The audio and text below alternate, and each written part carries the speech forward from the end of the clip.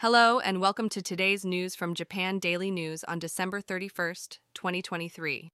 In our first news story, the Japanese government's expert panel has decided to review the transfer conditions for foreign trainees under the Technical Intern Training Program.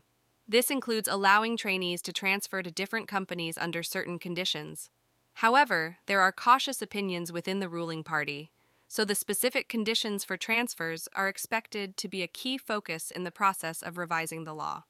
Moving on to our next story, unstable weather is expected across Japan, particularly along the Japan sea coast from western to eastern Japan.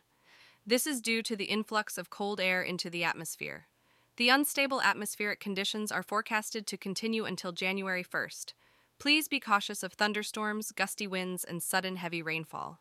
In other news, comedian Toshio Sakata, affectionately known as Aho no Sakata, Cicada the Fool, has passed away at the age of 82 in Osaka. He was well loved for his comedic performances.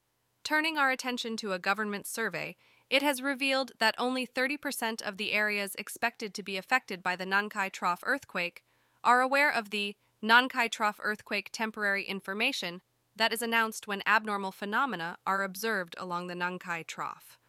The survey highlights a lack of awareness among the population in the potential disaster areas. In an effort to create safe spaces for children and young people, the Japanese government has formulated guidelines that incorporate fundamental principles and the roles of relevant organizations. These guidelines aim to promote the establishment of places where children and young people can feel secure and comfortable. In a tragic incident, the body of a 46-year-old man was found inside a suitcase recovered from the Tama River in Kawasaki City. The cause of death has been determined to be suffocation. The police are investigating the case as a homicide and are working to gather more details. As the year comes to a close, it is important to be cautious of choking incidents related to mochi, a traditional Japanese rice cake. According to a national survey, over 660 elderly people have died from choking on mochi in the past 2 years, with nearly 20% of these incidents occurring during the first 3 days of the new year. Experts advise paying attention to the eating habits and swallowing abilities of individuals, especially those at risk of choking, and emphasize the need for sufficient caution.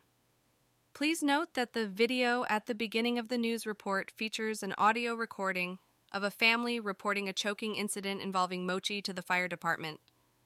And now for the weather. Today in Tokyo, the weather will be partly cloudy with a maximum temperature of 12 degrees C and a minimum temperature of 9 degrees C. Visit japandailynews.com for the news, yen exchange rates, and a daily Japanese proverb.